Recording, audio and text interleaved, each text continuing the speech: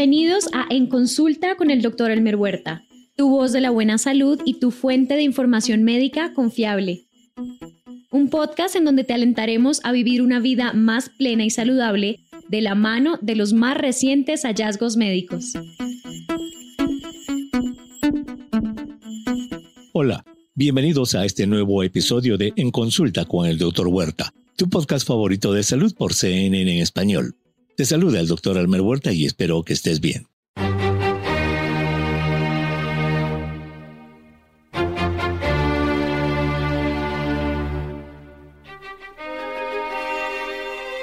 Hoy vamos a ver un tema que tiene que ver con el avance de la ciencia, la música y el sufrimiento humano.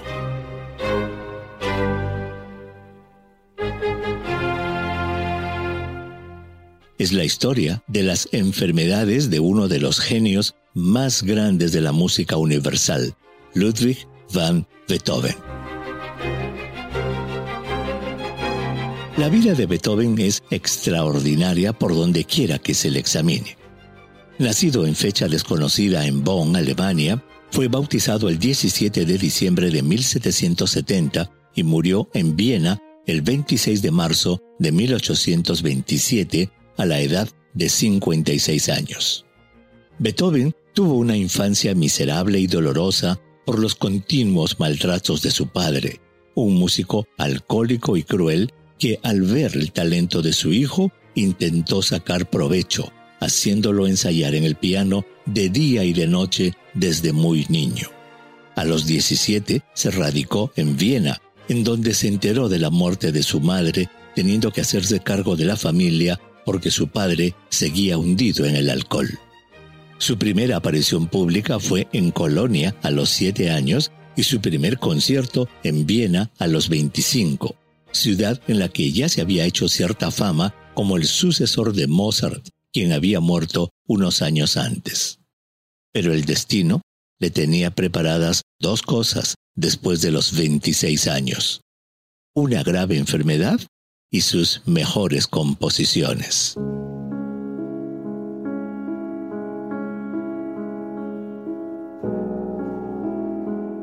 Pero, ¿qué hay de la salud de Beethoven?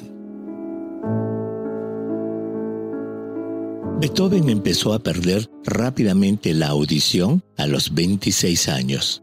Y en el Museo Beethoven de Viena se pueden ver las cornetas de metal que se ponía en los oídos para poder dirigir sus conciertos.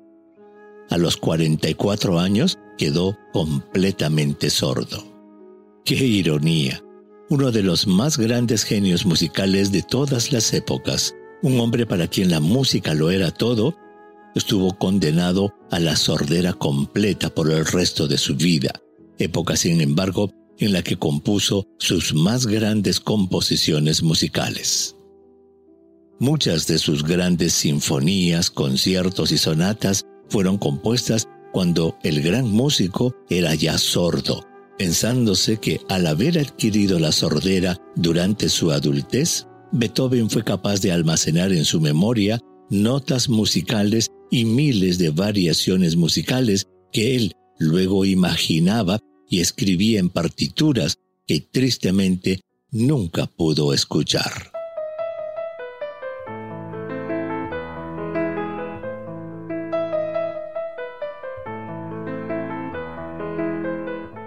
Pero durante sus años de sordera, Beethoven no solo desarrolló un severo alcoholismo, sino que cambió mucho su comportamiento, desarrollando lo que ha sido interpretado como un trastorno bipolar, alternando profundas depresiones en las que se alejaba de la gente, con periodos de marcada efusividad y explosiones de carácter. Es durante esos tristes años de su vida que Beethoven deja una carta dirigida a sus hermanos Johann y Karl, carta que nunca llegó a enviar y que fue encontrada por dos allegados el día siguiente de su muerte. En dicha carta, llamada el Testamento de Heiligenstadt, escrita en 1802, cuando Beethoven tenía casi 32 años y su sordera era muy profunda, el músico se queja amargamente de su sordera y le escribe a sus hermanos: hermanos Karl y Johann, cuando yo muera, y si el profesor Schmidt vive todavía, rogadle en mi nombre que describa mi enfermedad. Lamentablemente, ese deseo no pudo ser cumplido porque el doctor Johann Schmidt, su médico personal, murió muy joven, 18 años antes que Beethoven. Pero ahora, 200 años después, la moderna tecnología genética ha logrado una hazaña científica, pues ha logrado decodificar el genoma completo del gran genio de la música. En una publicación del 22 de marzo en Current Biology, investigadores europeos describen un estudio en el que obtuvieron el genoma completo del músico luego de analizar 8 mechones de cabello de Beethoven. Los investigadores dicen que 3 de esos mechones eran falsos, mientras que 5, por tener un genoma idéntico y corresponder a la misma persona, fueron atribuidos a Beethoven. La idea era buscar alguna explicación genética a su sordera, a los múltiples trastornos gastrointestinales que sufrió durante su vida, con cólicos y diarreas muy frecuentes, y a su causa de muerte, que según su autopsia se debió a una cirrosis del hígado. A través de los últimos 100 años, se han propuesto varias enfermedades para explicar la sordera de Beethoven, incluyendo la otoesclerosis o endurecimiento de los huesecillos del oído, la enfermedad ósea de Paget, las complicaciones de la enfermedad de Crohn o la colitis ulcerosa, la sarcoidosis y el lupus eritematoso sistémico. Después de sofisticados análisis genómicos, los autores indican que no se pudo identificar ninguna variante genética relacionada con la sordera. Del mismo modo, aunque muchos biógrafos médicos pensaron que los síntomas gastrointestinales de Beethoven pudieron haber sido causados por el síndrome del intestino irritable, la enfermedad de Crohn o la colitis ulcerativa, no se encontraron rasgos genéticos de esas enfermedades. Los investigadores buscaron además otras causas de enfermedad intestinal, tales como la enfermedad celíaca y la intolerancia a la lactosa, las cuales también fueron negativas, pensándose más bien que Beethoven pudo tolerar la leche hasta su edad adulta. En resumen, con las técnicas y el conocimiento actuales, no lograron identificarse marcadores genéticos de enfermedades que puedan explicar su sordera y sus síntomas digestivos. Con respecto a los problemas en el hígado que le causaron la muerte, los investigadores encontraron que Beethoven tenía una fuerte predisposición genética a la cirrosis hepática, lo que, aunado a los múltiples datos que indican que Beethoven abusaba del alcohol, pudieron haber contribuido al desarrollo de la cirrosis del hígado. Pero además, usando una técnica llamada metagenómica, que consiste en buscar material genético de virus y bacterias en las muestras, los autores fueron capaces de saber que Beethoven tuvo una infección por el virus de la hepatitis B. Aunque la tecnología actual carece de sensibilidad para determinar el momento preciso de esa infección, los autores dicen que la combinación de tendencia genética a la cirrosis, la infección por el virus de la hepatitis B y el alcoholismo, sin duda favorecen que, tal como se demostró en la autopsia, la muerte de Beethoven fue causada por insuficiencia hepática debido a la cirrosis del hígado.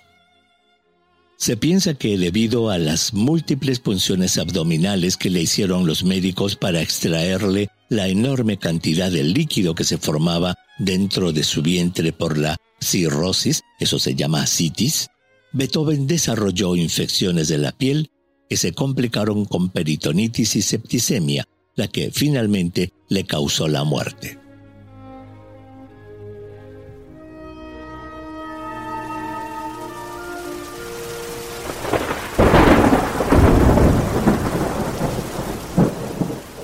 Se cuenta que estando en plena agonía, ocurrió una severa tormenta en la ciudad, lo que hizo que Beethoven despertara y dijera antes de morir: «Plaudite amice, coemedia finita est», que en latín significa: «Aplaudan amigos, la comedia ha terminado».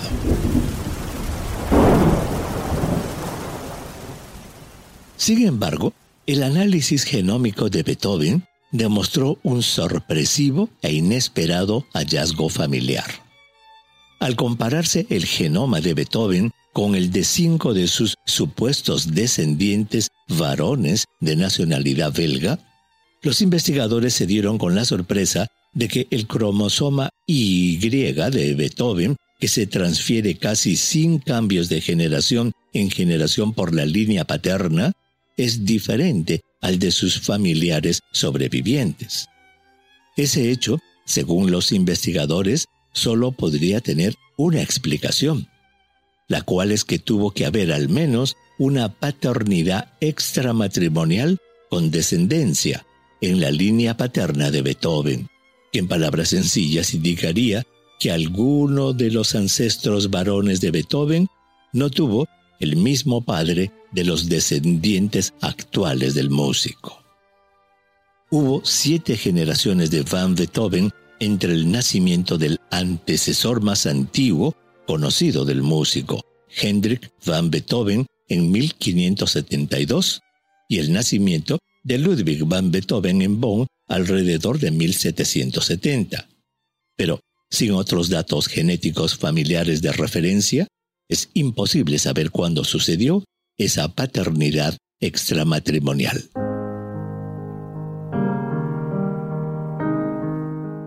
Para los conocedores, en la Patética, su octava sonata para piano, escrita en 1798, cuando Beethoven tenía casi 28 años y empezaba a quedarse sordo, el músico expresa la tristeza y la tragedia de su vida.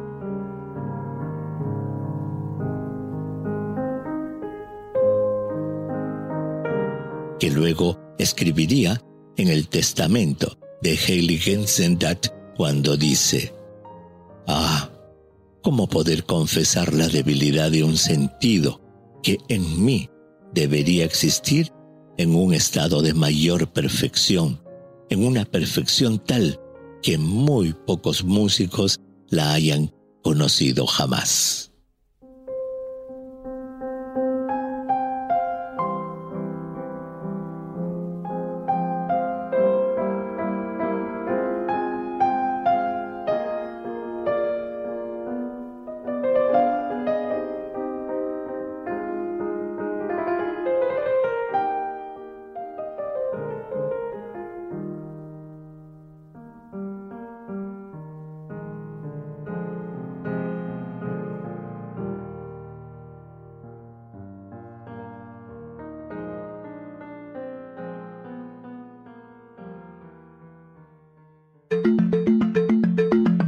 Abrimos el consultorio.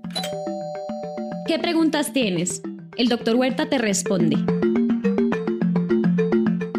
Un oyente pregunta: sabiendo que la varicela y el herpes zóster o culebrilla son causados por el mismo virus, ¿por qué no se usa la misma vacuna para evitar las dos enfermedades? A pesar de que tanto la varicela como el herpes zóster son causados por el mismo virus de la varicela zóster, las enfermedades que se producen son diferentes. La varicela es una infección viral infantil, raramente en adultos, que es muy contagiosa y causa sarpullido con picazón y ampollas en todo el cuerpo. Mientras que el herpes zóster es un sarpullido doloroso que generalmente afecta un lado del cuerpo en adultos y es causado por la reactivación del mismo virus que causa la varicela. La vacuna contra la varicela es una vacuna que contiene una forma viva pero debilitada del virus que causa la varicela y se administra a los niños en 2 dosis, generalmente entre los 12 y los 15 meses de edad y nuevamente entre los 4 y los 6 años de edad. Esta vacuna también se puede administrar a adultos que nunca han tenido varicela. Por su parte, la vacuna contra la culebrilla o herpes zóster es también una vacuna viva atenuada del mismo virus que causa la varicela, pero la diferencia es que contiene una dosis casi 14 veces mayor y se recomienda para adultos mayores de 50 años que hayan tenido varicela, ya que el riesgo de herpes zóster aumenta con la edad. En resumen, la vacuna contra la varicela se administra para prevenir la varicela, mientras que la vacuna contra la culebrilla se administra para prevenir la culebrilla en personas que han tenido varicela, y la diferencia está en la dosis del virus atenuado. Gracias por escuchar En Consulta con el Dr. Elmer Huerta, tu voz de la buena salud y tu fuente de información médica confiable. Recuerda suscribirte en tu app de podcast favorita. Puedes enviar tus preguntas al Dr. Huerta en Twitter, a @Dr. Huerta. Y para conocer lo último en temas de salud, visita cnne.com. Este podcast es producido por el equipo digital de CNN en español.